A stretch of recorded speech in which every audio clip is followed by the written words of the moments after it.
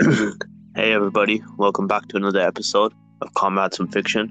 I'm your host and comrade Nana, joined by a fellow host, Saz. Today we're going to talk about America. Yep, it's that day. It's that day, bro. We're going to talk about the good old USA, the land of the free, even though it has the world's biggest prison population. But that's besides the point.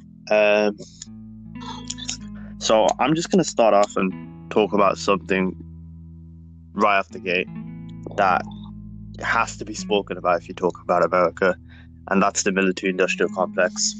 Ooh, Yeah. Now, for any of our listeners, most of the stuff that I talk about, it comes from the book called Killing Hope, U.S. Military and CIA Interventions Since World War II by William Blum. If you haven't read it, I suggest you do. It goes through case study after case study of every time the US has either meddled in an election or just outright overthrew a leader because they didn't like them. Okay, so just America, since the end of World War II, has attempted to overthrow more than 50 foreign governments. It's grossly interfered in elections of at least 30 countries. It's attempted to assassinate more than 50 foreign leaders. It's dropped bombs on the people of more than 30 countries. It's attempted to suppress a populist or nationalist movement fighting against an intolerable regime in 20 countries. The last point, they did that in Guatemala. They invaded Guatemala specifically because of that. Now, a confluence of all those things I just mentioned has caused the end of life of several million people and condemned millions more to life of agony and despair. And probably the worst example of US imperialism, in my opinion, obviously there's many, many examples, but probably the worst example is what they did to Iraq. Like, America essentially just transformed a modern, educated, advanced nation and then just reduced it to a quasi-failed state. Like, because obviously a lot of people, understandably, when they think of Iraq, they think of the invasion in 2003. But the first war in Iraq was waged in 1991, and America bombed it for 12 years. On and off with one just complete BS excuse or another. Then they invaded in 2003, occupied the country, overthrew the government, tortured without inhibition. For example, Guantanamo, Abu Ghraib, some really, really horrific stuff. Like Abu Ghraib is the lesser known example where Americans would just urinate on Iraqi prisoners, electrocute them, waterboard them. Really disgusting stuff, really. Can I interject on this part? Yeah, go. We learned about Abu Ghraib in psychology during my A-level years, and see what the scenes you're describing about urinating on the prisoners and all the horrific conditions. I remember how it was presented in my psychology class, because it was sort of like a question on is what's happening in Abu Ghraib the result of a few bad apples, institutionalized, what they were doing there. And it's funny, like how they were asking that question of is it a few bad apples or is it institutionalized? Of course it's institutionalized. Like, no, it's not a case of few bad apples. 100%. And to quote William Blum from his book that I cited earlier, Killing Hope, he says, the people of that unhappy land, referring to Iraq, lost everything: their homes, their schools, their electricity, their clean water, their environment, their neighborhoods, their mosques, their archaeology, their jobs, their careers, their professionals, their state-run enterprises, their physical health, their mental health, their healthcare, their welfare state, their women's rights, their religious tolerance, their safety, their security, their children, their parents, their past, their present, their future, their lives. I suppose that really just sums it up. There are many, many examples of US imperialism and the disgusting things it's done, but what they did to Iraq probably just takes the cake, unfortunately. More than half the population were either dead, wounded, traumatized, internally displaced, or in foreign exile. The air is soiled with water, blood, genes, drenched with depleted uranium, children being born with the most awful birth defects. To this day, mind you, unexploded cluster bombs lie anywhere, waiting for children to pick them up to this day. And I suppose the worst aspect of this all, the worst thing about the invasion and occupation of Iraq is the fact that it was just, one massive lie. a man named Scott Ritter, the chief UN weapons inspector himself in Iraq, stated in 2002, which was before the invasion, that since 1998, Iraq has been fundamentally disarmed. 90 to 95% of Iraq's weapons of mass destruction have been verifiably eliminated. And like this process of the military-industrial complex either just invading or supporting coups, it continues to this day, because I suppose the most recent coup that occurred was when they got rid of Evo Morales of Bolivia, specifically because he didn't want to sell out foreign companies to exploit Bolivia's lithium reserves. And it's quite interesting, actually, because a lot of liberals and conservatives manufactured consent for that coup, saying, the people of Bolivia are standing up against the wannabe dictator. And when he was removed in the coup, they were like, this is a victory for democracy. Now, months after it happened, the OAS, the Organization of American States, revealed that the data used to say, the election, the data used was flawed. It wasn't actually Morales wasn't actually a dictator. He wasn't actually rigging the election. No shit, he wasn't rigging the election. He did so much good things for Bolivia. Like, he increased the minimum wage considerably. He, increased living standards. Why would the people want to get rid of him? It wasn't the people. It was sponsored by the CIA and the fascist that took power. She's a hard right Christian fundamentalist. Her name is Jeanine Áñez, and she's still in power. Like, in that election, she got 4% of the vote, and she was called the interim president. She was put into power by the military, and she's like, they were like, she's only going to be there temporarily. And to support that claim, they're like, to support that claim, they're like, okay, we're going to have another election. And then when the polls revealed that the candidate from Morales' party was leading, all of a sudden they're postponing that election until further notice. So it's really funny, because they said, Bolivia will now restore democracy and have free and fair elections. But when the candidate from Morales' party was winning, all of a sudden that process of quote-unquote restoring democracy has been postponed until further notice. Yeah, it was a coup. Like, to anyone that's seen it when it was happening and what's happening now, it was a coup. It's backed by the US because they want Bolivia's lithium. And another thing I want to touch on, in conjunction with the military-industrial complex, is the idea of America. And we're often told, by a lot of US presidents, that they don't negotiate with terrorists. So you would think that they don't support terrorism. This is actually not true at all. And I don't want to get into the nuances of this, like of what terrorism is, because obviously, as we know, it's not as black and white as we might like it to be. After all, one man's terrorist is another man's freedom fighter. But I just want to challenge the statement that, we don't negotiate with terrorists, which is not true at all. So one example, I think one of the biggest examples we can talk about in terms of America and its ties with terrorism and terrorists in general, is an individual named Orlando Bosch. He's a Cuban who blew up a plane, killing 73 civilians for political reasons. And if that isn't terrorism, I don't know what it is. He attempted to assassinate many diplomats. He fired cannons at ships docked in American ports. He placed bombs in numerous commercial and diplomatic buildings in the US and abroad. He was wanted for Cuba for blowing up the plane and other serious crimes.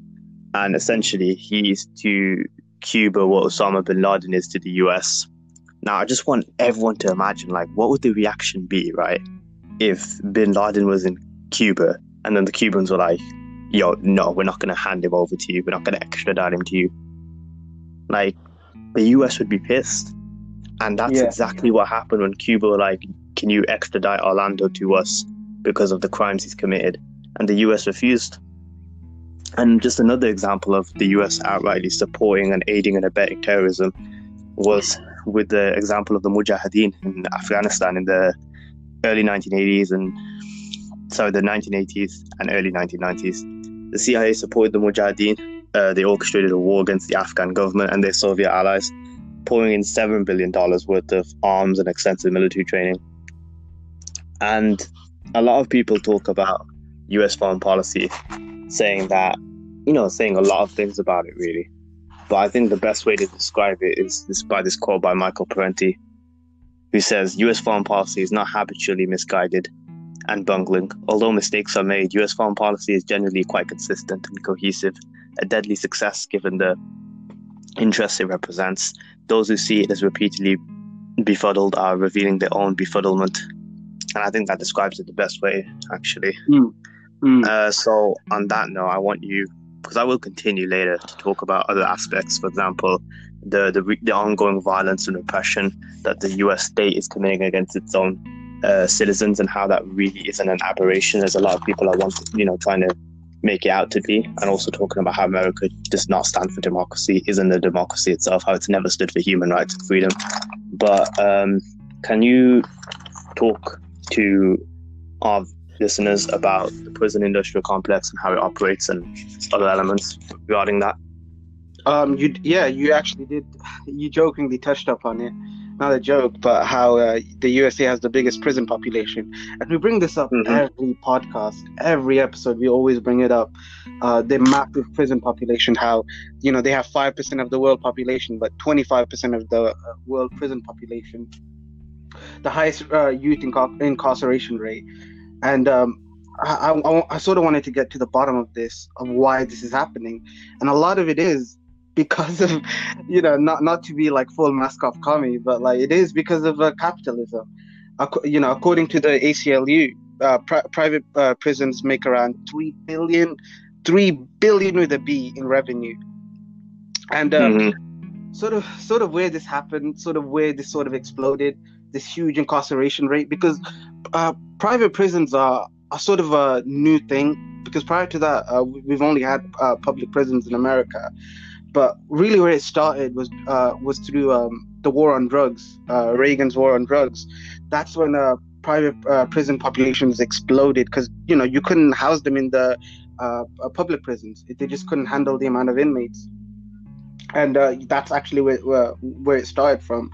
So there's the three biggest private prison corporations, the CCA, the GEO Group, and the MTC Group. They're the biggest culprits. They're the people that make the most money. Their shareholders make about, I think, $3 million a year. That's how much they pocket from prisoners. They pay prisoners 19 cents an hour. No medical benefits. Just lack of parole. Just any disobedience, they sort of punish them with like huge reprimands and other stuff.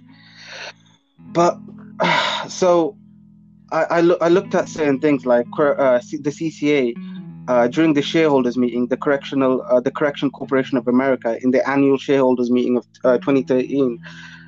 Why they so against prison reform, why they so against decriminalization of drugs, and just decriminalization in general, is because they were quoted as saying in the shareholders meeting, the demand for our facilities and services could be adversely affected by the relaxation of enforcement efforts, leniency in conviction or parole, in parole standards, and sentencing practices through the decriminalization of certain drugs or activities that are currently prescribed in our criminal laws.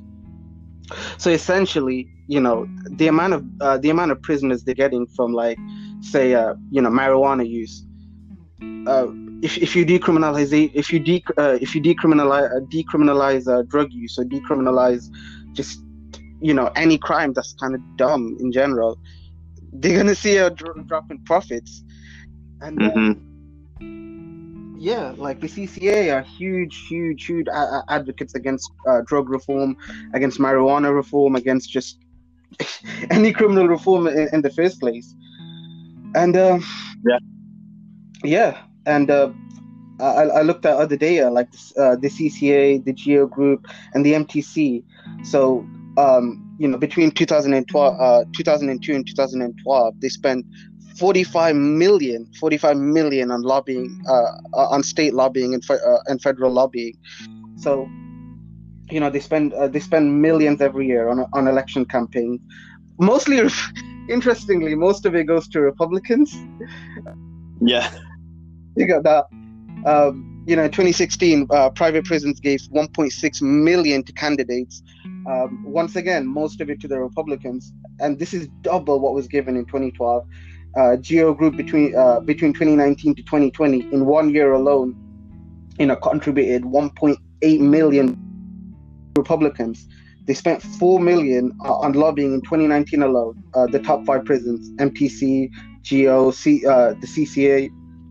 So there's a lot of lobbying going on by these private prisons to increase to increase prison occupancy, to sort of meet their demands. There's other data like 2003 and 2011. CCA hired 199 lobbyists in 32 states. The Geo Group hired 72 lobbyists in 17 states. That's practically all of the states in America for lobbying purposes. Yeah. That's six lobbyists per state. That's insane, when you look at the numbers.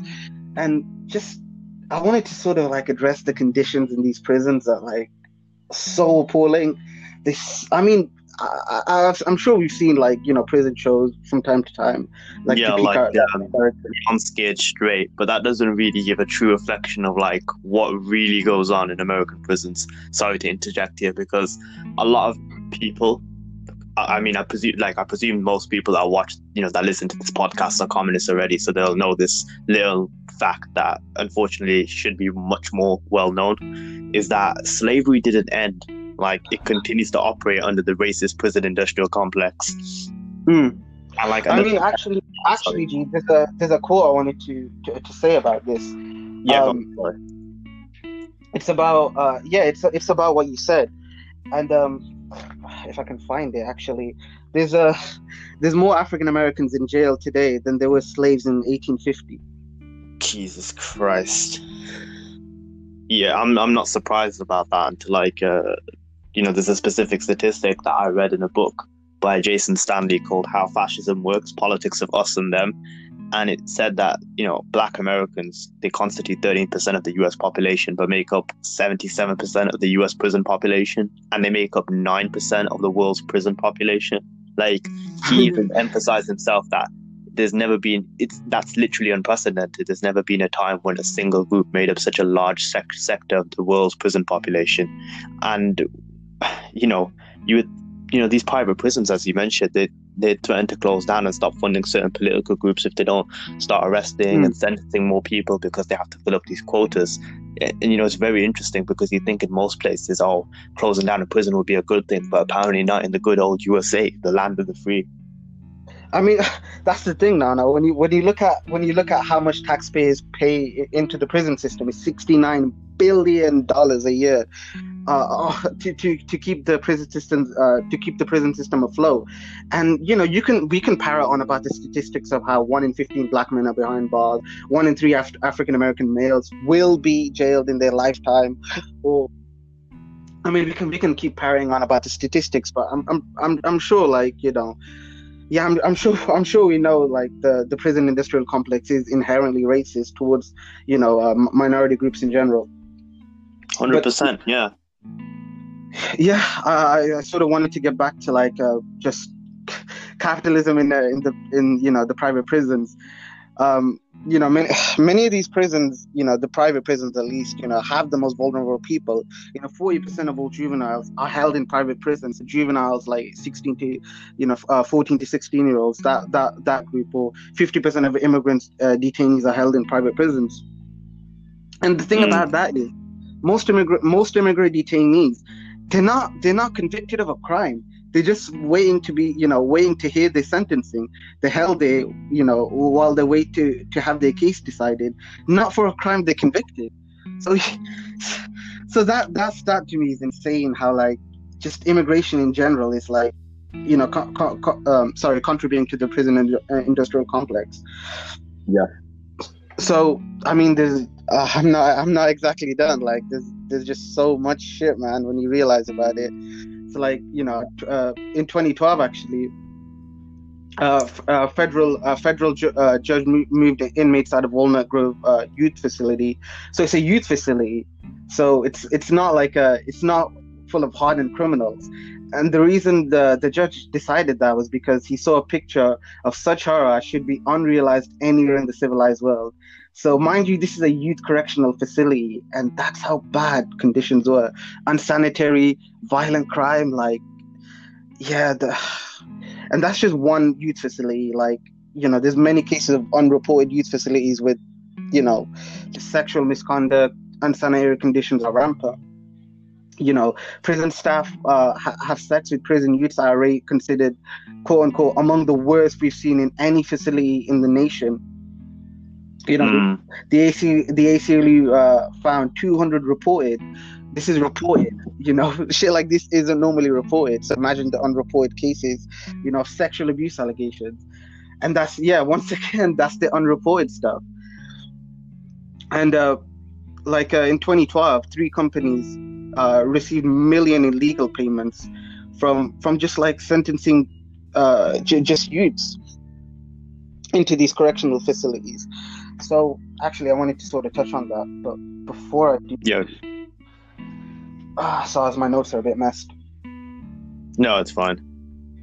Uh, so you did touch on this about how prisons need to like maintain some of their quotas, but Mm-hmm. it sort of does get worse when you look into the data. Like the in 2013, the PRIC report found that some companies signed contracts with states, right, that certain prison clauses have to be guaranteed.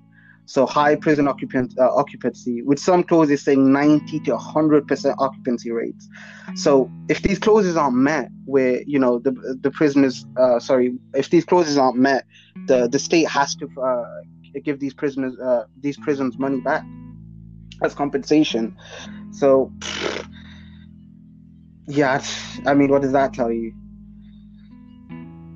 It just really, I suppose, just shows how utterly depraved the US system is. Really, I mean, so many different facets, and this is just two we've touched on, like the military-industrial complex, the prison-industrial complex. Messed up, truly messed up stuff, man. Yeah, and you did touch up on the undocumented immigration and immigrants in general, but like, yeah, ever since the passing of the SAFE Act in 2012, or was it 2013? Mm. Like, yeah, this was under, once again, our boy Obama, his administration, where Changes come to America. yeah, change for the private prisons, right? So the U.S. Judiciary Committee passed the SAFE Act. So undocumented immigrants basically end up in the hands of these private prisons because they don't have the legal papers. So not having legal papers is punishable by months or years in U.S. prisons. So like millions and millions of undocumented immigrants are basically considered criminals now. Like, it's just, yeah, like you said, it's just truly horrifying shit to like, meet the demands of like basically capitalism. Because like, prisoners are sort of like paid 19 cents an hour. Like my boy Meek Mill, the rapper, yeah, he had to work multiple jobs for 19 cents an hour while he was in prison for basically a parole. Like, what do you? Yeah, like, like we have a comrade in prison as well in the UK, but I don't want to even imagine like the stuff that he'd have to go through if he was in a US prison. Yeah, just like I said, like sexual abuse, unsanitary conditions, just violence in the unimaginable scale, just solitary confinement, just insane. I mean, we haven't even touched up on like how ICE operates on the concentration camps on the US border with Mexico. Oh, those are concentration camps. Those are concentration camps for people denying it. Those are basically concentration camps. Yeah, like concentration camps don't need to constitute like people being killed or people like putting in gas chambers. I can see why, because when you think of them, they convey that. But like the first concentration camps for people unaware were created by the British in South Africa, and they didn't have gas chambers, and people did die there because of other factors such as like the poor conditions, disease spread, and a lot of them were tortured, etc. But to touch on the concentration camps on the US South border, like you have kids locked up in cages, children being locked up in cages without access to basic things such as toothbrushes or a bar of soap. It's fucked up, and a lot of people try and like fight back against the label concentration camp, because as I mentioned, their preconceived conception of what a camp is like, what the Hitler's camps were in Nazi Germany. But just because, they don't have those elements present within them doesn't mean that they're not concentration camps. Like, these people are being sent here without any kind of right to a trial. Like, initially, like people, I think what people are thinking about death camps, but initially those Nazi concentration camps, were made to hold, political prisoners, actually communists, just comrades, homosexuals, Jews. I mean, how could I forget Jews? Just anybody non-Aryan. They weren't necessarily like death camps at the start. The final solution happened much later, but they eventually became death camps. But yeah, like you said, they are the US ones are like considered concentration camps by definition. By any kind of metric, yeah, like they are concentration camps. Just because they don't convey what you think a concentration camp is doesn't mean they're not a concentration camp. I'm sorry. As a person I know personally who went through who subjected Comrade Saz to a very painful debate about the US having concentration camps or not. It was painful to read, I must say, just that chat. Yeah, I've been told by Comrade Dada not to engage in politics with said person ever again. But with that specific person, yeah, like just don't. Just don't. Sounds cheap. Yo, but yeah, he's a red baiter. I'm sorry, G. He red baits me over. Yeah, and he's also a Muslim, but defends Boris Johnson. So go figure that out. Go figure that out. To anyone viewing. And we will continue about the US system, but to any of our viewers who are blissfully unaware about why that that connection, being a Muslim and supporting Boris Johnson, is just ridiculous. Boris Johnson in an article for the Telegraph described Muslim women as who wear the niqab as letterboxers and bank robbers, and that led to a 375% increase in anti-Muslim hate crimes. So. If you're Muslim and you like Boris Johnson, you should seriously reevaluate your life. Yeah. Anyway, on that note, I want to. But yeah, Boris Johnson, you can be a conservative and Muslim, and have your, you can have your views, but yeah. So sorry. On that note, I want to just talk about the ongoing violence and repression that the US state is committing against its own citizens, and how attempts are being made to portray this violence as un-American, and why that, that's pretty much not just a racist, chauvinistic position, but it's ahistorical. So I'm going to just talk about that. So right now, the violence and the repression that Americans are being subjected to from their own government is not un-American, as a lot of people might later claim, but in actuality illustrates perfectly the fascist reality of the US, being a capitalist oligarchy that's been developed and sustained through violence. Now, as I mentioned, people are trying to frame this violence and repression by saying, this is an Iraq, or this is an Iran, which is very like that in itself. Like, you could just see China. And you could just see the Orientalism radiating from them, as if those places by definition are synonymous with violence, particularly Iraq. Like, why is a place like Iraq so rich in its contributions to the development of society? For example, mathematics and medicine is now being defined by the violence that's being imposed upon it.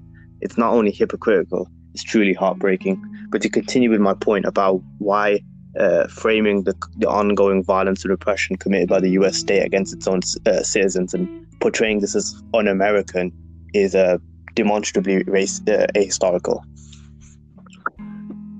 People that say this is, like they're trying to say that less civilized, non-Western nations commit this, violence against its own citizens, not the democracy and freedom-loving US, which, as we already touched on, the US is not freedom-loving. Having, the world's biggest prison population should tell you that.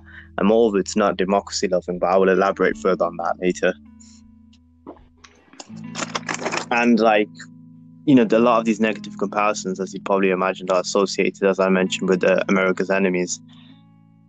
And people are essentially trying to say that the US has stooped down to a lower moral plane. And in doing so, they're perpetuating these racist and chauvinistic myths about a once righteous US that never really existed, which is really funny to me, because when can a nation like the US, founded on, the enslavement of one race and the genocide of another, ever be considered righteous?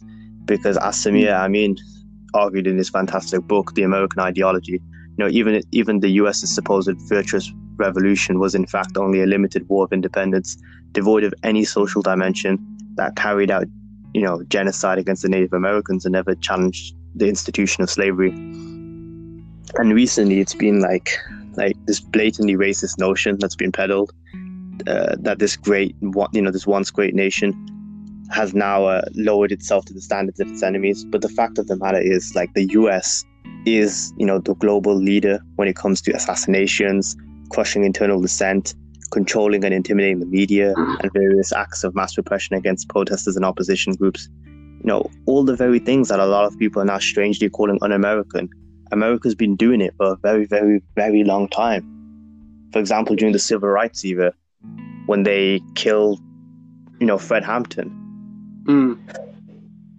And the fact of the matter is, when you look at the US, it essentially routinely accuses its enemies of being what they actually are, which is an authoritarian, militarized police state that surveils, brutalizes, imprisons, and murders people, not just at home, but abroad with complete impunity. And to touch on that militarized police state aspect, the New York Police Department has a budget of $6 billion. That would make them the 33rd largest military in the world. And the US has the brass neck to call any other country authoritarian. Has it even looked at it itself? Clearly hasn't. So Nana, what do you think the existence of the police is? The fact that New York has such a big police presence, while also having the stocks, the World Trade Center, and just millions in property. What do these two connections say to you, G, about the existence of the police? You have to look at the role and function of any sort of police force within the capitalist social order, and that's to protect private property and to enforce the social order by any means necessary. The police is an apparatus of the bourgeois state that is used to suppress any kind of popular revolt, or any kind of proletarian revolution. The bourgeois state, they use the police and the military to legitimize their violence over the people. The apparatus of state terror, basically. Essentially, the state has a monopoly on its violence. And uses the police to crush and smash any kind of proletarian revolution. It's really interesting to me, actually, how a lot of these, don't tread on me libertarians never take into account police and military budgets, and how a lot of them advocate for guns as a means to fight back against the tyrannical government. But when people are literally being dragged and thrown into vans in Portland, by federal agents. Sorry, I mean America's Gestapo. Right. These libertarians are nowhere to be seen, funnily enough. What happened to fighting against the tyrannical government, lads? Oh, yeah, I forgot. Really? Don't tread on me. It's this disgusting individualism. Because, it says don't tread on me, not don't tread on us. So why would they care, Yeah, I think you said it best last time, where you said, don't tread on me, tread on minorities. Yeah, these people, they a lot of their privilege, a lot of their status is owed to the fact that, white supremacy and capitalism are kind of tied. Not in a overt kind of way, admittedly, but they are still tied. And a lot of people, will lose a lot of their rights and privileges, actually, if these institutions of white supremacy and racism were destroyed. I mean, when you think about it in the wider scope of race relations, I think not to shit on all white people in America, but just white Americans in general, at least the conservative side, even the liberal side, I think in the wider scope of race relations, they understand that the police are going to be on their side, for as long as the government they support are in power. But you do know that's willing to change. That is willing to change. 100%. Turn against you. It's strange to me that a lot of people, use the police kill white people too as an argument to justify and validate the police's ability to murder people with impunity in the States. Like, they shouldn't be murdering people at all. Like, they're here to protect and serve, right? Oh no, they're here to protect and serve the ruling class. Yeah. It's fundamentally why the police exist. Like, if the proletariat could unite right now without any sort of armed agents of the state existing, the bourgeoisie would be fucked. Like, who's going to protect them and their private property? Oh, here we have an army and the police force. It's genius shit. It's simple, but it's great for them anyway, because they know that there'll be people out there to protect them. And the police force in the US in particular, looking as an example, because this episode is dedicated to America, are facilitators of this fascist violence. They're complicit in it, 100%. I mean, just looking at the history of the police, like in the UK, they started out in London, where most private property was. Mm-hmm. But in America, they started out as slave catchers. There's posters out there, from during that time that you can find now, where abolitionists set up saying, "Don't talk to the authorities, don't talk to cops, because they're basically slave catchers. They'll hand you over to the southern states." That's how they started, and we wonder, and people like, Gurkhas, when we say, police are institutionally racist from the beginning. I mean, at least in America. Yeah, and it's funny. Sorry, I'm actually glad you brought this up. We're going to continue on America, but for any of our viewers that may be new, we're two comrades from the UK, and you may think that the UK's police force isn't as bad as the US, and yeah, you're right. But comparing yourself to the US and being better than them is, should be the bare minimum, let's be honest. The bare minimum. So, yeah. Like, the police in the UK, people say, okay, what should we do about them? Because there were calls to defund the police, rightly so, in the US, and outright abolish them, rightly so. People are like, okay, the police in the UK, they suffered a lot. We went through 10 years of austerity, because that's led to, like, budget cuts and police stations closing down and police numbers to be cut. Okay, fair enough. So there's calls to change the way they police, essentially, how they employ their tactics, because you look at the statistics and they disproportionately stop and search people from a minority background. For example, black people are 40 times more likely to be stopped and searched. They're 9 times more likely to be stopped and searched than white people. Conversely, people of an Asian background are 3 times more likely to be stopped than white people, particularly people of a South Asian background. And most stop and searches constitute for possession of drugs. However, on self-reported crime surveys, as backed by the Office for National Statistics, most people that have admitted to taking drugs are white people. But, like, white people aren't criminalized or stereotyped as a community for their habits, whereas these people are. And this is what we mean by the police are, institutionally racist and facilitators of, like, racism and white supremacy and all these ideologies that are tied in very sort of intimate ways to capitalism as a system. I'm glad we get to that, but just to continue on America, I want to talk about how it's not even a democracy, even though it claims to be. And I just want to talk about the Democratic Party, the Republican Party. But is there anything you'd like to elaborate on that point, just about how America really isn't even a democracy, and how both the Democrats and Republicans are one and the same, but just pretending to hate each other in a weird sort of way? I mean, you don't need to look any further than our boy Joe Biden, old Sleepy Joe over here. I'm using Trump's nicknames, but that nickname I'm fine with using. Old boy Sleepy Joe, who signed the 1994 crime bill, as we've stated so many times in every episode, but like now he's running for the Democratic nomination, and he has the goal to say, if you don't vote for me, you're not black. Like, this is the same dude who signed the 1994 crime bill that led to mass incarceration of African Americans. Yeah, and really, like, yeah, I mean, where is the democracy in this? Like, what choice do you really have? Voting, like, you said it really succinctly last time, where you said, you're voting for, what did you say? You're voting for a rape? It's essentially the choice between the fascist and the fascist enabler, or the rapist that's from the blue team, or the rapist that's in the red team. basically, you're given like, and we've sort of touched on this about voting for the lesser evil, and there really is no lesser evil. Sorry, there really is no, like, there's no justice in that, because when you vote for the lesser evil, I said it, you're really enabling for the greater evil to come about next. Because Yeah. evil is evil at the end of the day. Because I think you're going to touch on this, how Trump is a product of Obama, really. 100%.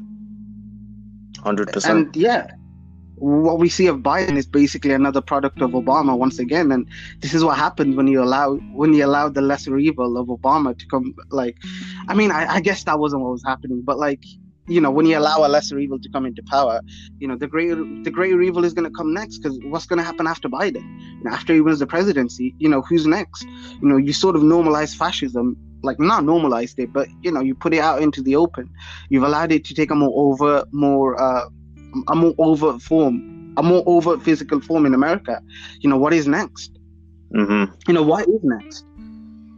Hopefully the destruction of the US as we know it, well, at least the present US, and some kind of proletarian revolution. But I can dream. As you mentioned, both parties, just by using Joe Biden as I suppose a symbol, they're the same. They're one and the same.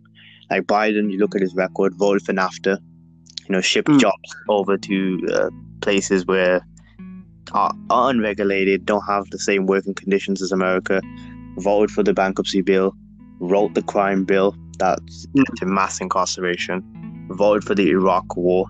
He was the guy from the Democrats that really pushed other Democrats to support Bush's illegal war. And it's not just him. Like the Democrats, that you look at them, specifically Nancy Pelosi, and she's supposed to be, she's the Speaker of the House, and she does not oppose Trump in any way. Like, it's performative opposition. Like, she can clap her hands, she can rip up as many State of the Union address speeches that he's made. She can do all of that bullshit, but it doesn't mean anything at the end of the day when you've given him money for his border wall, when you've given him an additional $131 billion to drop bombs on brown people, when you've passed the legislative agenda in full, when you approved his defense budget, bill of $738 billion. And she's literally done everything for Trump. This is cooperation. If this isn't cooperation, I don't know what is. Both parties work together. It's almost like American politics. When you look at it, it's almost like theater. Like you have. You said it in loads of times in our phone conversation. It's basically like professional wrestling. Yeah, like how both people are just pretending to hate. Both parties are pretending to hate each other, but at the end of the day, they don't hate each other. And they're subjugated to the interests of their corporate donors. When I say subjugated, that makes it seem like they don't want to, they never were interested in their corporate donors. Of course they are. Like, they could not give a fuck about the proletariat in America. They only serve the interests of the ruling class. That's it, baby. Like, both parties could not care about the proletariat in America at all, and they never have. They never will. Where was the democracy in 2016 when Hillary cheated her way to the Democratic nomination from Bernie? Yeah. Where was the democracy then? Yeah, like most people in America, when polled, even say that America doesn't resemble anything of a quote-unquote liberal democracy. Like, Lenin was right when he spoke of in State and Revolution that democracy and capitalism is bourgeois democracy. It's democracy for the rich. It's democracy for the ruling class, because whoever wins, they win too. And, that no way is that reflected better than in America, where every 4 years people go to choose the capitalist party or the other capitalist party. These people, both parties fundamentally do not represent the interests of the proletariat in America at all. I mean, like I want to say, like, blue MAGA Biden and just MAGA Trump. Like, what is the difference between the two? What is the difference between the two? Policy-wise, exactly. They don't care about Medicare for all. Fuck climate change. Who gives a shit about climate change? Mass incarceration, never heard of it. Want to bomb a few brown countries? Yeah, why not? What's the difference between them? Yeah, and liberals are super excited for Hillary of all people, that fucking hawk. Yeah. Have we forgotten her track record on Benghazi? Yeah, remember, Sorry, you go on. like, how dare she? How fucking dare she? Like, she and, the Obama administration in general, they transformed Africa's richest per capita country in Libya. According to HDI, Human Development Index, Libya had the the best living standard out of all African countries. Since that, that NATO-led assault by the US and its allies, Libya is a place where migrants are being sold in slave markets. Sorry. Yeah, and the worst thing is that Biden is to the right of Hillary. Can you just imagine what he's going to do in terms of imperial foreign policy? He's already having a pissing match with Trump over China and over Venezuela to a greater extent, actually. So expect more attempts at regime change, but hopefully my boy Maduro has those fishermen to catch any of those US mercenaries. Hopefully, yeah. They came so close to initiating another regime change in Venezuela, but yeah. Hopefully. Yeah, and just to imagine as well, they're in a fucking pandemic, and their interests lie with getting rid of Maduro, who they call a dictator, but was elected in a much freer and fairer election than any other US president has ever been. So they can shut the fuck up about what's democracy and what isn't. Because if they love democracy so much, it's kind of weird that they don't have any democracy at home, or how they've been the leader in outright overthrow and election meddling since 1945. It's really strange that. I mean, 45% of the voting age population don't vote in American elections because they don't believe there's any democracy. I don't have the exact millions in numbers, but yeah, it's quite big, and that's never ever addressed either by the Republicans or the Democrats, not the liberals or the conservatives. Why a big group of Americans not even participating in elections? Why not? Where's the democracy? I mean, they've thankfully, seen through the bullshit. I suppose that's one of the things about America, where the transparency, it's all there for you to see and examine. It's just fallen off. It's just fallen off completely, and you can see what America is. Not everyone, as you may tell, in terms of people that support U.S. foreign policy, but that's just unfortunately how propaganda and the corporate media work, their ability to manufacture consent for coups and imperialism. And speaking on that note, I want to talk about the human rights, not just of the US, but how they claim to be a big supporter of human rights, but in actuality, they've never supported anything remotely resembling human rights. I mean, just as an example, at home domestically in the US, they don't support Medicare for all. It's ridiculous. Yeah, just a basic social need. People need to go to the doctors, and yeah, that's left to single payer. And how many millions die from not being able to afford any medical insurance? I mean, sorry, I just don't want to be pedantic, but it's not even left to single payer. Medicare falls the single payer option. What it's left to is big pharma. We'll cut that part out there. But yeah, it's, health insurance. I mean, health in America is it's just left to big pharma, who price gouge disgustingly. I don't know what the exact statistics will be now, but prior to this pandemic, there were 87 million people uninsured or underinsured. Medical bills are the biggest cause of bankruptcy in the US. An estimated 500,000 people go bankrupt annually because of, they can't afford their medical bills. 68,000 die because they can't afford stuff such as insulin. 44% admit they avoid seeing a doctor. More than 40% admit they can't afford a $500 medical emergency. It's ridiculous. It's clear, absolutely clear, undisputable fact that healthcare is a human right.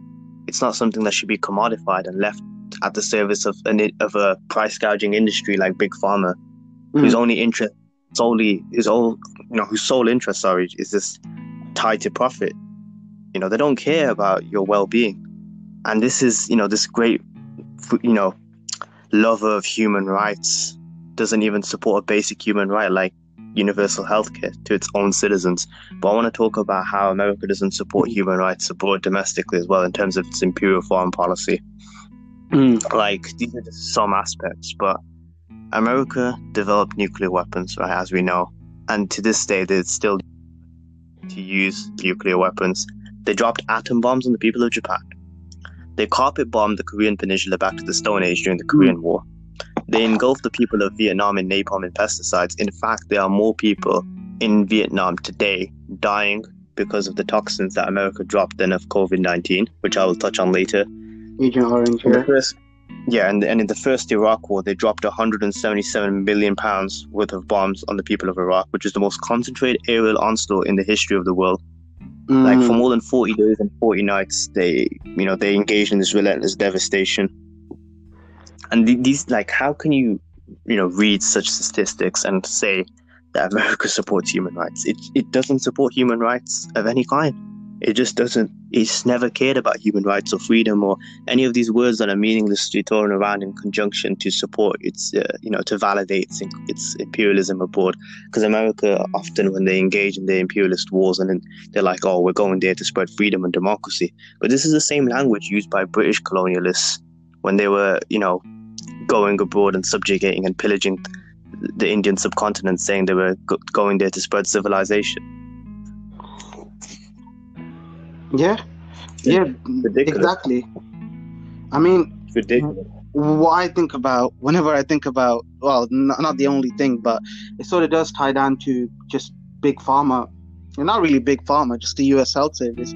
What I think about is the Tuskegee syphilis experiment. I don't know if you know about that. I'm not aware of that, no. But that's a pretty disgusting one. It's called the Tuskegee syphilis experiment on the Negro male. It was conducted by the UL Public Health Service. What they were doing was, they said it was to see if African American males had syphilis or not. It was a pretty innocent study on the outlook. It was conducted in I think 1930 or probably later.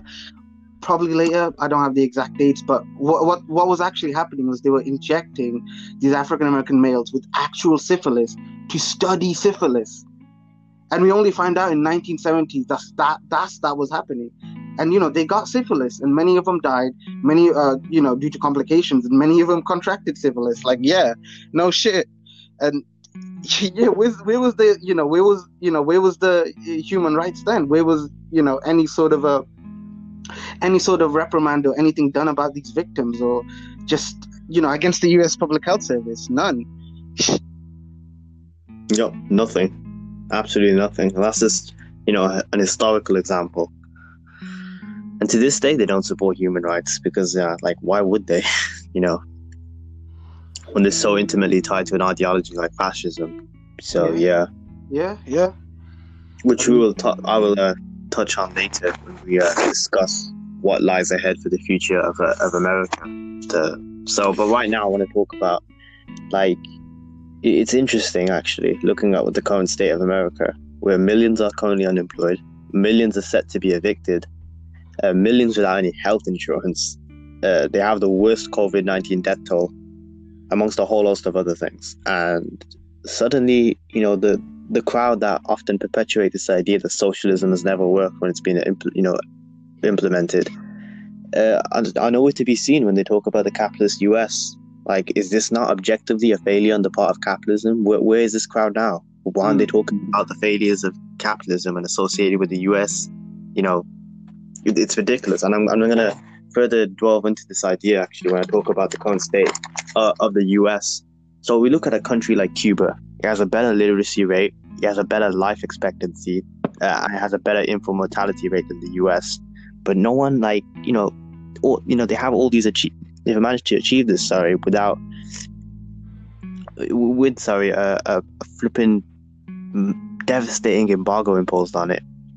And the US, it doesn't have to worry about sanctions, foreign invasion, none of that stuff. And it still can't provide a decent standard of living to all of its citizens.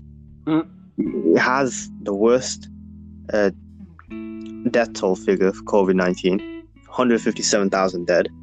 Probably even more than that because Google takes a lot of time to update. Like a third of all COVID-19 deaths come from the US, despite the fact that it makes up only 4% of the world's population. You look at another country like Vietnam, they've had 0 deaths for a long time. They've recently had 3 deaths. They implemented a swift lockdown and a very effective quarantine. They made face masks mandatory on the 16th of March, which was before some nations even began to lock down. For example, the UK. The US death toll, right? I think another point to hit home as to why it's as bad as it is, you can throw around many factors. For example, Donald Trump being the president, him cutting funding for the, Center for Disease Control, him saying it's just a flu, him saying it's a democratic hoax, etc., etc. But in large part, I think why the US did as bad as it did in terms of, trying to deal with COVID-19. And even now that I think about it, I don't think it, when I said deal, that's a bit disingenuous because I in turn assign a level of nobility to the US government. They couldn't give a crap about, citizens. They only care about the interests of its ruling class, as I've touched on. But the reason why the US have done as bad as they've done is because of this idea of American exceptionalism. We're America, we're number one, we're the best. It could never happen to us. If it happens to Europe, it's because they're Europe and we're America. But are you sure you're not talking about Boris? I mean, both apply. British exceptionalism is another reason why we've done so bad here in the UK. Yeah. Illusions of imperial grandeur still dominate and shape the mind of the British political class, which is not why they're trying to, strangely demonize China. I mean, good luck. China could just shut off your fucking Wi-Fi. But anyway, that's besides the point. I suppose, the reason why America thinks it's exceptional is because of the level of propaganda that's so deeply embedded within the society. But to quote a fantastic, Iraqi Marxist and YouTuber Hakim, who, if you have not heard of, you should definitely go subscribe to. What's fucking wrong with you? America truly is exceptional in its social inequality, oppression of ethnic minorities, degrading infrastructure, especially for a country as rich as it is, its genocidal history, its war crimes, its slavery, which still exists via the 13th Amendment, its impoverishing of its poor, its draconian sentencing of petty crime, and in some cases no crime at all. And yeah, that's where American exceptionalism truly lies with. Not in the fact that it's number one, like it hasn't won a war outright since 1945, and even then I wouldn't really claim that war being won thanks to the US. It was thanks to the USSR. No history book will ever tell you that, funnily enough. Funny that. Yeah, but you look at all of the stuff that America's currently going through right now, and no one, especially from that socialism has always failed crowd, no one ever says that this is a failure on the part of capitalism. It's really, really funny that now, the fact that people overlook that hundreds of millions of people's life chances and living standards improved on an unprecedented scale thanks to socialism. And the stuff that Cuba's managed to achieve, a better literacy rate, a better life expectancy, and all the while they had to endure, a devastating embargo and threats of foreign invasion, etc., etc. The US doesn't have to deal with any of that, and it still can't be as successful as Cuba has been in not just in handling the pandemic, providing a good quality of life to its citizens. Yeah, and I want to sort of share mine and your life experience, and capitalism hasn't done shit for us, Nope. Nothing at all. Dude, we get our student finance subsidized by the government essentially, and I live in a council house. What have I actually benefited from this free and open market? Nothing at all. All of my benefits come from socialism, socialized housing, the NHS, just uni in general. I've been able to live a decent life because of socialist policies, social policies in general. I haven't gotten shit. Me, the average crow, the average working class individual, you haven't gotten shit from the free and open market. Nothing at all. Yeah. And this is why, these competing social orders such as socialism, why they're vilified, why they're smeared, why they're defamed, call it whatever you want to the extent that they are. I was watching a Michael Parenti lecture. It was the famous Yallo video it's called the Yallo video because the font, the texture is yellow. It was given in 1986. And he was talking about why these competing social orders such as socialism are smeared to the extent that they are. And it's because socialism shows that we can and should do better than capitalism as a system, as a mode of production, in terms of how we organize our society. Because socialism uses the land, labor, resources, technology, and puts it to non-profit public sector development and social need community rather than private capital accumulation, as would be the case under capitalism. And that's why it's smeared to the extent that it is, because if people woke up and smelled the coffee, if true class consciousness and revolutionary potential is tapped into the lumpen proletariat that exists in the UK, we would see some kind of revolution, But most people are propagandized into thinking that capitalism works or capitalism is the best. Our best capitalism isn't great, but it's the best system we have. But no, we really can and we should do better than capitalism. I mean, you said it last podcast, in your American accent, where you asked, where are we going to get the money to fund Medicaid for all? Hey, have you looked at your military budget? And do you not think that could be put to better use? Yeah, America has a military budget of $738 billion, which is bigger than the next 10 nations combined. And how how people continue to ask, how will we pay for Medicare for all? How are you paying for that military budget? Oh, but sorry, the ruling class has bigger priorities, for example, dropping bombs on brown people. So I suppose we give, cost isn't a factor to be taken into account. Yeah. I mean... Yeah, I guess people don't care when it's brown people being bombed. I guess once again, American Orientalism showing its ugly head. 100%. I mean, when have America cared about Muslims, G? Oh, it's ridiculous. I mean, we've seen an increase, almost a bombardment of Uyghurs going through this, Uyghurs going through that. People seriously need to think more critically in terms of discourse when it comes to China. We touched on this on our episode regarding anti-communism. But if you think the US or the UK gives a shit about Muslims, you should seriously do more research. And I don't mean this in a pretentious way, because I apologize if I do come across as pretentious, because I'm not going to explain why that such a notion is just ridiculous in itself. Especially the US.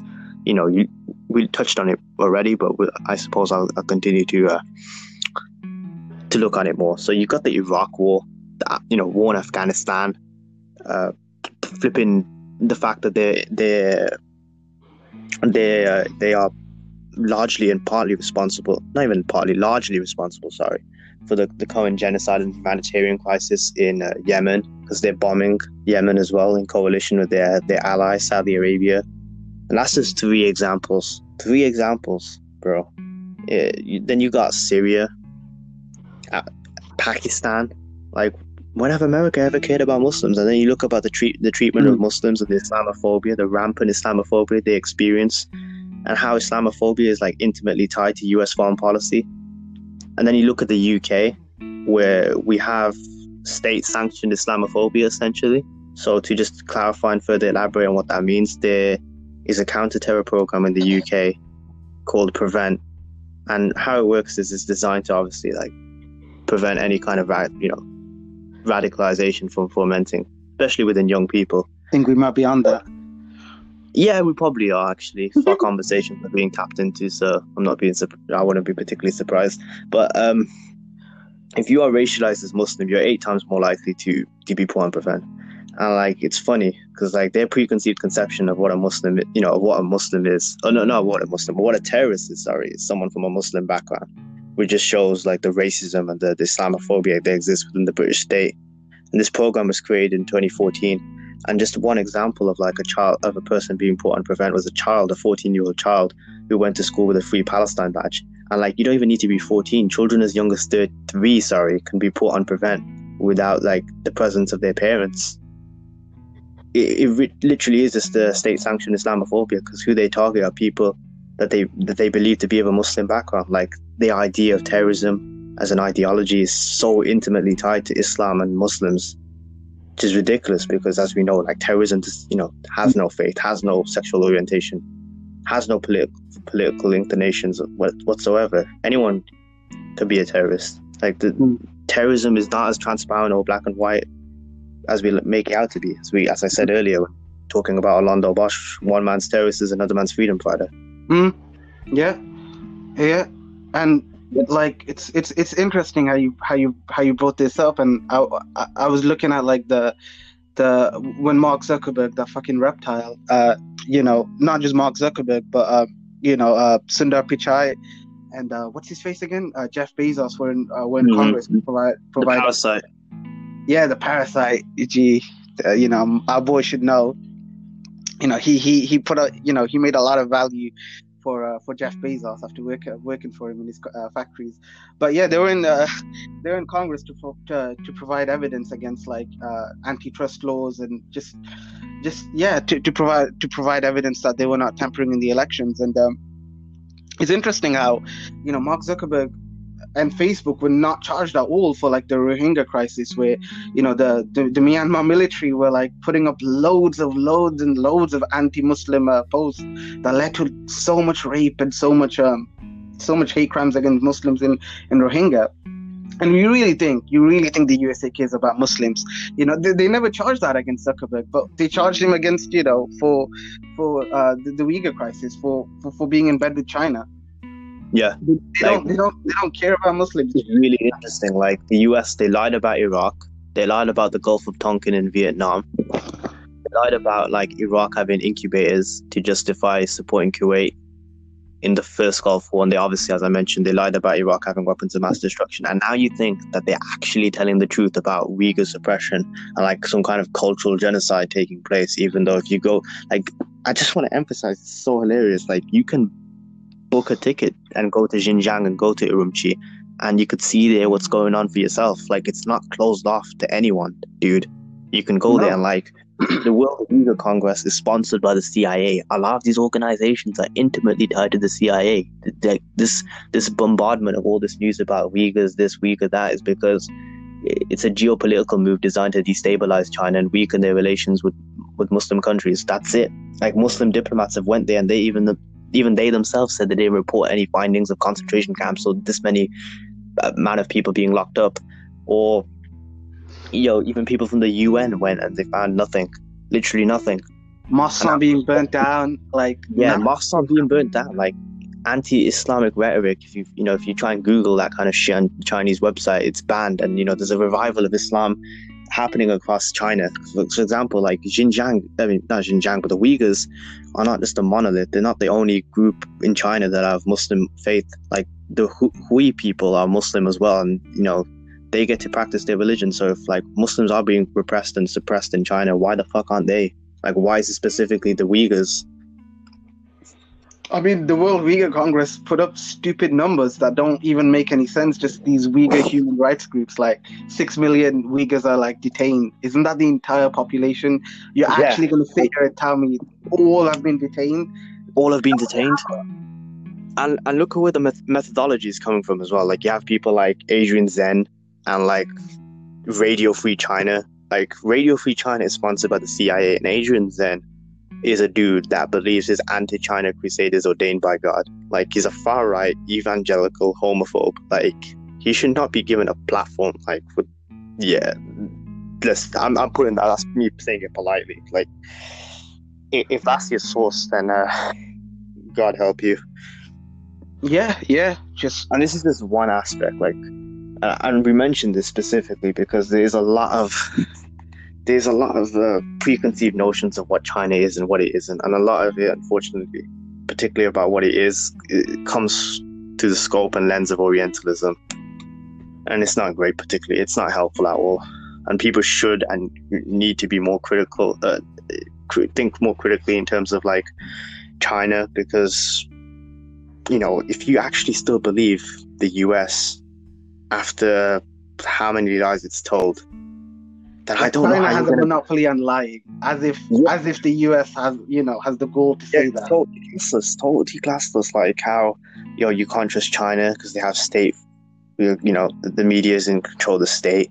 Like BBC News, Like in the UK, they literally portray the current, the Chancellor of the Exchequer, Rishi Sunak, as Superman. Like, is that not propaganda? Jeez. And people want to act like the BBC's left-leaning of all things. Yeah, or impartial. It really isn't. No, it's not impartial at all. Like, they portrayed, Corbyn as a communist spy. I would have liked him better if he actually was. Got my hopes up and everything. But Fox News might as well be like a state-sponsored in America, because that's essentially what they sound like. For the Republican Party, at least. Yeah, for the Republican Party, at least. Yeah, like.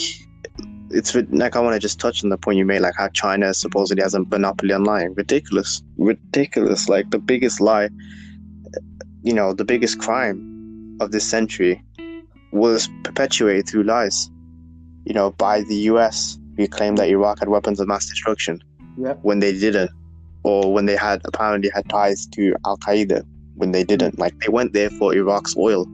That's it. Like, the same reason they went after Gaddafi was because he wanted to create a pan-African currency that would undermine the US dollar, and because of oil. So they went there and got rid of him. See, we've talked about this in loads of times in our phone conversations, but why do you think this anti-China rhetoric is happening? Like, why? Do you? Why now? Yeah, why now of all times? Like, do you not think it has anything? Oh, yeah, go on. It's because we are now on the precipice. Well, I wouldn't say precipice. I think we're currently in a new Cold War. I say we. I'm in no way like on ship with this, but we're in a new Cold War because the US is in decline. It's clear to anyone they're in decline. They're an empire in decay, and they want to do as much as they can to maintain their hegemony over the world. And who presents the biggest threat to their hegemony is China. Like, no other nation presents a bigger threat to their hegemony than China. So now they're doing anything and everything they can to demonize China.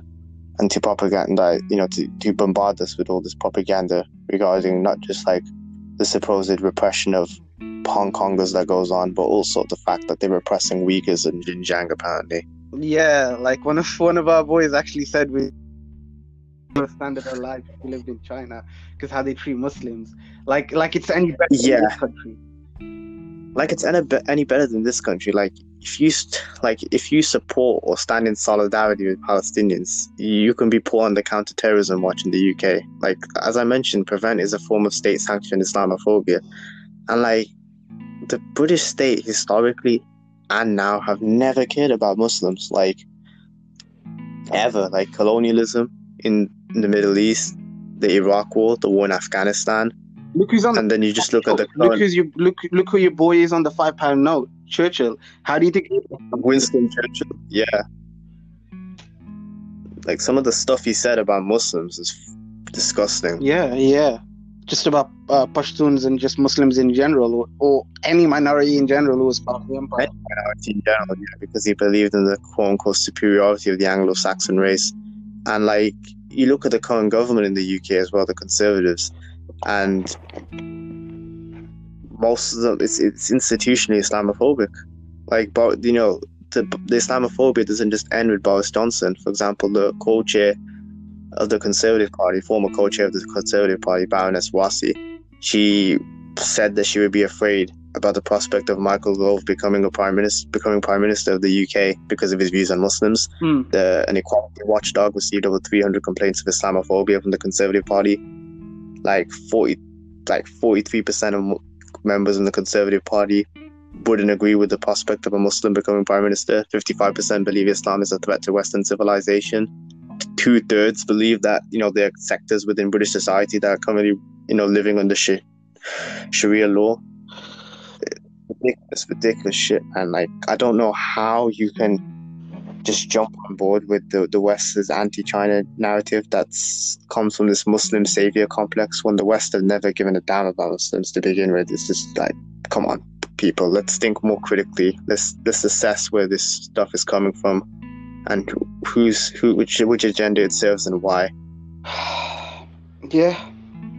And I think we should go on break before we give our thoughts on where just the path America is going to take soon, or what we think, just our thoughts in America in the future in general.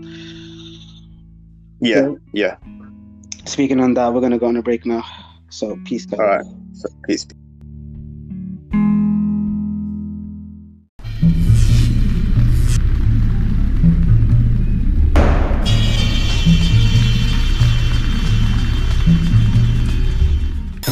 This track is not an attack upon the American people. It's an attack upon the system within which they live. Since 1945, the United States has attempted to overthrow more than 50 foreign governments. In the process, the US has caused the end of life for several million people and condemned many millions more to a life of agony and despair. The strength of your dreaming prevents you from reason. The American dream only makes sense if you're sleeping. It's just a cruel fantasy.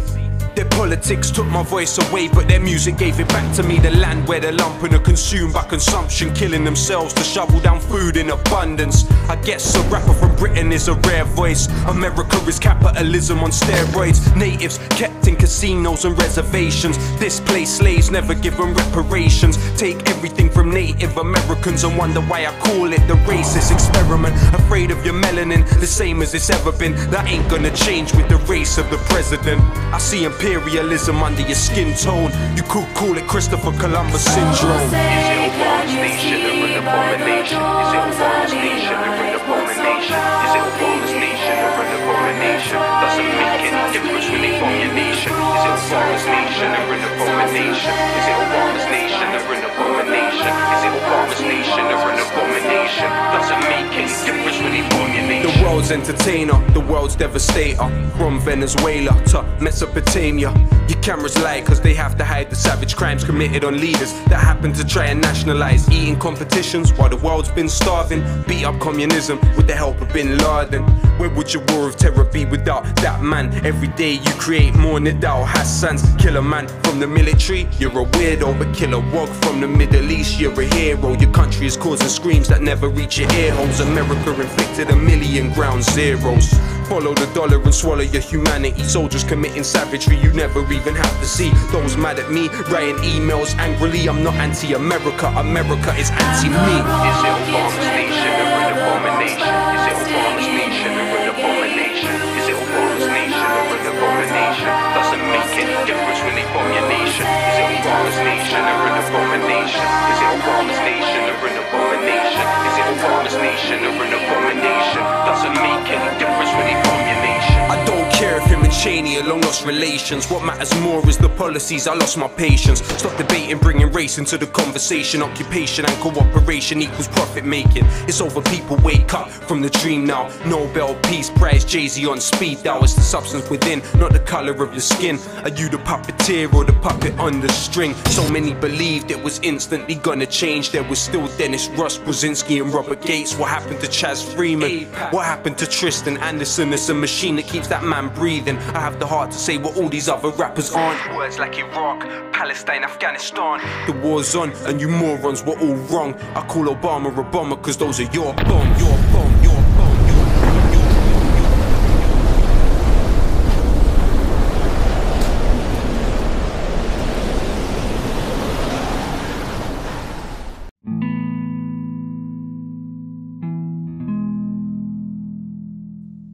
We're back. We're back again. Right. I think we need to talk about this is something that both of us are just hypothesizing, but I feel like it's important to touch on and really talk about, which is what we think the future lies for America and where we think America's going to go after this. Yeah. So I suppose your thoughts first. What do you think is going to happen? I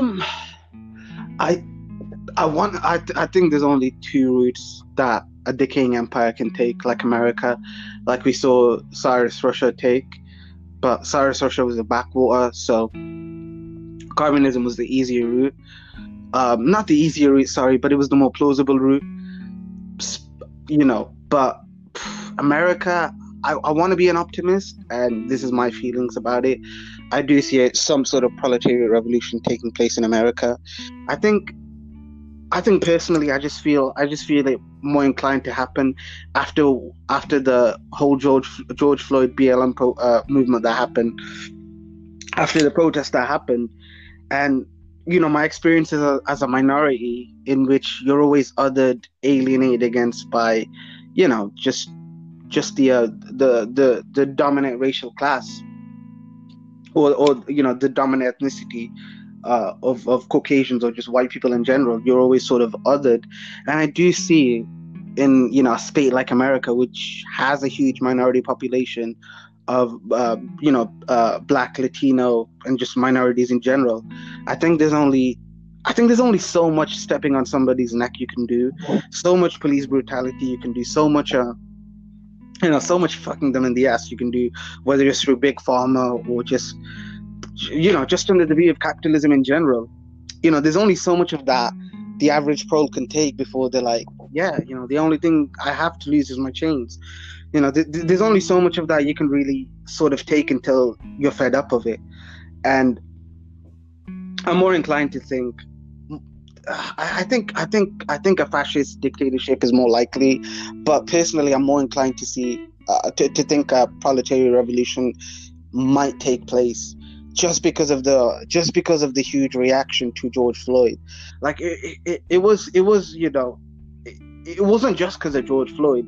We've seen many instances of police brutality, but I guess this is just one too many. This is just one too many, and people just like smell the bullshit and they couldn't take it anymore. I mean, more than smell the bullshit, they just couldn't take it anymore. And there was rioting, there was burning of property, destruction of capital.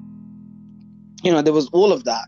And then that's when, the US state acted. That's when we saw any sort of like reform being, even talked about, even mention of a reform. Like, they said they'd abolish the Minneapolis Police Department, which I've yet to see or ever brought up again. But if we ever get another large scale protest, or, hopefully a riot, a big one that's we've never seen before, and I think it might come in our lifetime, but I don't know if that's going to be enough, or it's going to be enough to like topple the American empire. But like we've said, the proles are, we're many. There's more of the proles than the bourgeoisie. Like we saw in the French Revolution. Like, yeah, eventually the proles are going to have enough of being taxed, of being like just treated like shit, until they just rise up and demand a new order. And I see it more happening in America than anywhere in Europe. Not Europe, but UK per se, as somebody living in the UK, where when things are nowhere near as bad for us compared to America. Capitalism is nowhere near as bad here than in America. But yeah, if the pandemic, like, there's only so much shit people can take until they've had enough. I think the BLM protest was just the first of many that we're going to see. Protests are still happening. Who knows what's going to trigger the next one. Once again, I want to ask you for that Lenin quote, because your boy can't really. Like Lenin said, there are decades where nothing happens, and there are weeks where decades happens. So we can't really predict the course of events. Like you said, who knows what's going to happen? But I just want to touch on some of the points that you made and want to expand on them further. The way I sort of observed the reaction to George Floyd's murder and the subsequent mass uprisings is like it kind of reminded me of World War I, actually, in the sense that I felt like something of that kind would have happened in America, whether George Floyd was murdered or not. That was just the trigger. Because if you look at the current state of America prior to those uprisings, you had only some Americans given $4,000. Sorry, $2,000. What was the sum again? Was it $2,000? $2,400. $400, which is like roughly roughly an estimated week and a half wages. Like hardly anything. And they were just given that and said, yeah, okay, for the month, bro. Yeah, and they were like, yeah, okay, this will last you for however long it's supposed to last you throughout a deadly pandemic. And that's just ridiculous, because how is that supposed to pay for rent? How is that supposed to pay for food? How is that supposed to pay for bills? And then there's mass incarceration on top of that, starvation, wages, lack of opportunities, etc., etc. And like a confluence of all these issues will just, combine and cause a mass uprising to happen as it did. George Floyd is just a trigger. Same way like Gavrilo Princip assassinating the Archduke was the trigger for World War One. I'm not trying to equate these uprisings to, with World War One, obviously, but I feel they're similar in the sense that how we kind of saw that Europe was developing into two major alliances, and how we kind of knew that a war would have happened. That's the way I saw it. I kind of sensed that America was unstable because, millions were already unemployed at that point. Millions were without insurance, and those two issues as well added to the anger. Because, these people, the most marginalized and exploited, are the ones that took part in these uprisings because they have nothing to lose but their chains. Rioting was one of the last communistic acts, bro. And it's not surprising we saw those who participated. I wouldn't call them riots. I feel like it's offensive, but I'd call them people who are wanting to just have their voices heard at the back. The people at the back that can't have their voices heard. Because Martin Luther King, put it best, like a riot is the language of the unheard. And that's the way I see it. But in terms of my own personal thoughts, I'm more of a pessimist compared to you. I feel like America's fascism is just mask off now. It's more overt, it's more aggressive, it's more transparent, and I feel like there will be a continuation of that and just an outright embracement of their fascism. And Jason Stanley made a book about how fascism works, the politics of us and them, and Trump furthered it and really normalized it more than any other president. Like in terms of the rhetoric he's used and peddled minorities, in terms of how he's created certain, how he's created this otherness around minorities and used them as a unifying force to, perpetuate hate against, because that's one of the key characteristics of fascism, and how he created this mythologized past. That's another defining characteristic of fascism, in terms of we used to be so great. How come we should go back to those times? I'm not going to delve in too much into fascism here and how it works as an ideology. We have an episode dedicated to that, which you should check out. But in terms of where I think America's going to go, I think it's just going to embrace its fascism. It's an empire in decay. Its capitalism is American capitalism is in serious trouble, because we're in a situation now where the GDP of America has contracted by more than 40%. During the Great Depression, it was around 24%, and we considered that a Great Depression. So I don't know what we're considering as this. And America's been intimately tied to fascism, particularly the fascist iteration that developed over the course of Nazi Germany as well. Like Lebensraum, that idea was taken from Manifest Destiny. The gas chambers, that was taken from the 1917 Bath riots when Zyklon B was used against Mexicans. The brutalization and genocide committed against the Native Americans, Hitler used that as his blueprint for the Holocaust. The Nuremberg laws, that was taken from Jim Crow. So America has been intimately tied to fascism since its inception, particularly the iteration that developed across Nazi Germany. And as you mentioned, how it's it's decaying as an empire, how it's falling off in terms of the power it projects globally. It's embracing its fascism, or it's becoming more and more desperate, much more and more desperate. And these are just one of the signs of an empire slowly dying from within.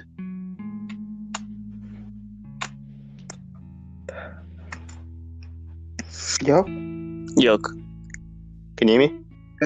Yeah. You cut off for like 2 seconds, but yeah. I agreed with most of what you said about it. It's just the death cry of the American empire. There's no I don't see the revolutionary potential of class consciousness that I see in America. I feel that movement and the uprisings that took place did more to further the class struggle than anything we've ever seen in the UK. We've had don't get me wrong, super left-wing politicians. Well, they're not even super left-wing, but they'll be considered super left-wing within the context of political discourse in the US, like Jeremy Corbyn. But electoralism is a dead game, and the only way the ballot box isn't going to destroy the social order and create a new one. A revolution will solely, but I don't see any sort of revolution taking place in the UK per se. But I do agree with the sentiment shared by you that there's more of a chance of some sort of revolution developing in the US because the proletariat, they really have it rough. Like, it's not as bad the situation in terms of the proletariat's material conditions. Don't get me wrong, it's still like this. It's getting worse in terms of like how social security is being like trampled on. But at the same time, I don't see that class consciousness, man. Because a lot of like working class people decided to vote conservative for the first time. Like, there's more low income people from low income households that voted for conservative for the first time in the last election. So if you're in a situation like that, there's no way anyone in the UK is going to be supporting any sort of revolution to destroy capitalism and move beyond it. I mean, what you said about just electoral politics isn't going to solve anything. When you look at the numbers, it's like 30% of those eligible to vote don't vote at all in elections in America. So, yes, facts. You know, more and more people aren't voting because they don't feel like their parties represent them. At least the Democratic and Republican parties. 100%. 100%. I think people are, they're disillusioned because America can't even claim to be a liberal democracy, Nah. We mentioned, and we'll dedicate in a future episode to Lenin, we don't live in a democracy at all, but that is another story. Like, we live in a bourgeois democracy. Which is completely different from what, me and you view as democracy. 100%, yeah. Electoral politics is just, democracy for the bourgeois. Yeah, 100%. It's democracy for the rich, because whoever, wins, whether it's Joe Biden or Donald Trump, they're going to win as well. Nothing changes for them. They're still going to be making profits out of, out of the labor of their workers or through other forms. Yeah, just poor pros are going to suffer the most out of all of this, really. And the status quo is going to be it's going to be the same. Like we've said time and time again, Biden and Trump, Biden just blew MAGA. Biden admitted it himself. He said nothing will fundamentally change. Yep. Yeah. I think now more than ever, though, especially as we're seeing fascism just develop aggressively in the US. Not develop, but just a mass slip off rather. And then that in turn allows fascism to just breed and become more aggressive. Now, what form do you think it's going to take, though? Like, what do you think the next steps are? The next step, I see some kind of... I wouldn't be surprised if, I see some form of military dictatorship. Like, the military just take over. I honestly wouldn't be surprised, because you see someone like Trump who's just demented, as Joe Biden is. And I seriously can't see him leaving if he loses in November. I feel like he'll call it a fraudulent election and then refuse to leave, and that'll trigger a massive constitutional crisis that we've never seen since the Civil War. That's a bit of a stretch, and it's a big stretch actually, but given the state of his mental health, he's clearly not well. Donald Trump, he's not well in the slightest. I wouldn't be surprised if he does something like that. Do you have any historical examples we can look to? I wouldn't say, because the situation in America is quite unique, but in terms of so far what a military dictatorship would look like, I can imagine it resembling that of Brazil after João Goulart was overthrown in a coup backed by the US, unsurprisingly. But if Biden does come to power, he's not going to be the one calling the shots, obviously. It's going to be other officials. He's a demented walking death rattle, and he's not in any way, shape, or form there to run a country. Biden can barely think for himself or articulate anything at all, anything meaningful. This guy isn't well. Like we've said time and time again, this guy's 2 years away from a heart attack. Do you seriously think Biden's gonna live through this? Even if he wins, he's gonna live through his his presidency. I don't think so. I'm not wishing that. And you could see it's pretty obviously clear to anyone that he's going through early onset dementia. Yeah, yeah. I mean, look at some of his campaign speeches. He doesn't even know what he's talking about. Like at some points, like where he just says stupid shit. Yeah. I mean, 100%. I mean, I'd like to think you're wrong about the military dictatorship. I really would, but that seems much more realistic, as scary as it sounds. Like, I mean, we want to be wrong, obviously. Obviously, we want to be wrong, but... Yeah, I want to see some kind of proletarian revolution in America, but I don't see it happening personally. But what I do want to see happen is, like, people who organize uniting, like, just, like, biting their tongue and putting, like, ideological differences behind them and seeing communists and anarchists uniting. You know, we can't allow sectarianism to, like, divide us. We need to unite more than ever right now, because fascism is taking hold of America. It already has before, because America, as I mentioned, is an authoritarian, militarized police state that has innate fascist tendencies, but they're just, you know, concealed. But now that process of concealment has just faded away. It's withered away completely, and it's now taken hold and, like, just has its face there for everyone to see. I mean, we have some American viewers listening to us. Like, probably, it's not a lot, but, you know, we have some. Do you think there's any advice we could give to them, like on, you know, organizing or just like fostering class consciousness? Anything they if could you do? haven't already, join the Party for Socialism and Liberation. It's not the best, but from what I've heard from American comrades, it's okay for what it's worth. Try and organize. Try and, like, and by doing that, go join that party. Try and, if you can, please put sectarian differences behind you with fellow the anti-capitalist left, for example, anarchists, left, communists. We got to unite, because, like, shit is hitting the fan right now in America, and the only way to unite is to, you know, getting organized. Like, Lenin did not lead the revolution by himself. Sure, he wrote the theory behind it and how it would work, but, you know, he didn't just, like, do it by himself. As I mentioned, no revolutionary can launch a revolution without the people behind him. Yeah, Mao said it best on practice. You know, theory only gets you so far. It's how you implement it and your practice in general that'll further the revolution.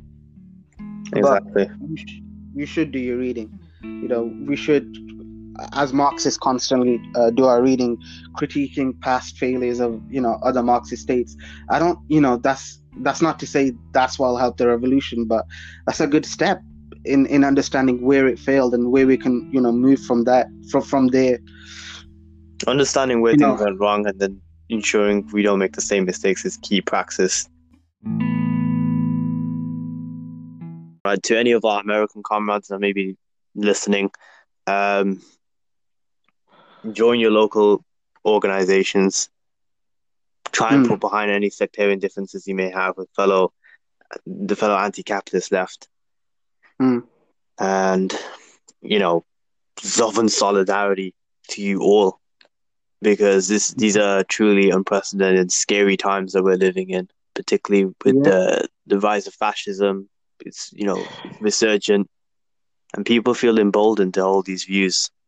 It's not just something that's taking place in the US. Like, the fascists are in power in Hungary, they're in power in Poland. They have a pretty significant presence in the UK, but it's less overt, much less overt. Yeah. On that note, I think we're gonna call it. Yeah, we've covered everything. Yeah. I think we should call it. Yeah. Solidarity and peace out. Peace out, comrades.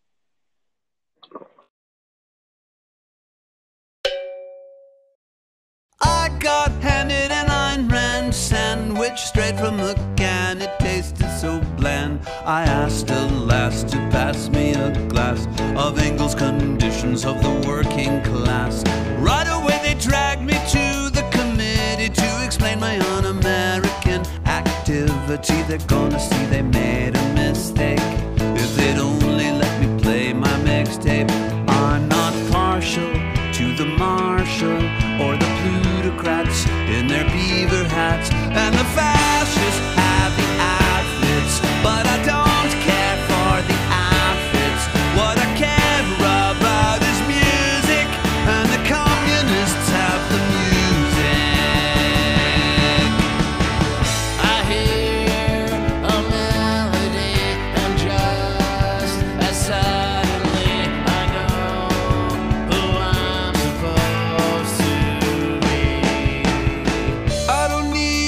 rationale to sing the International.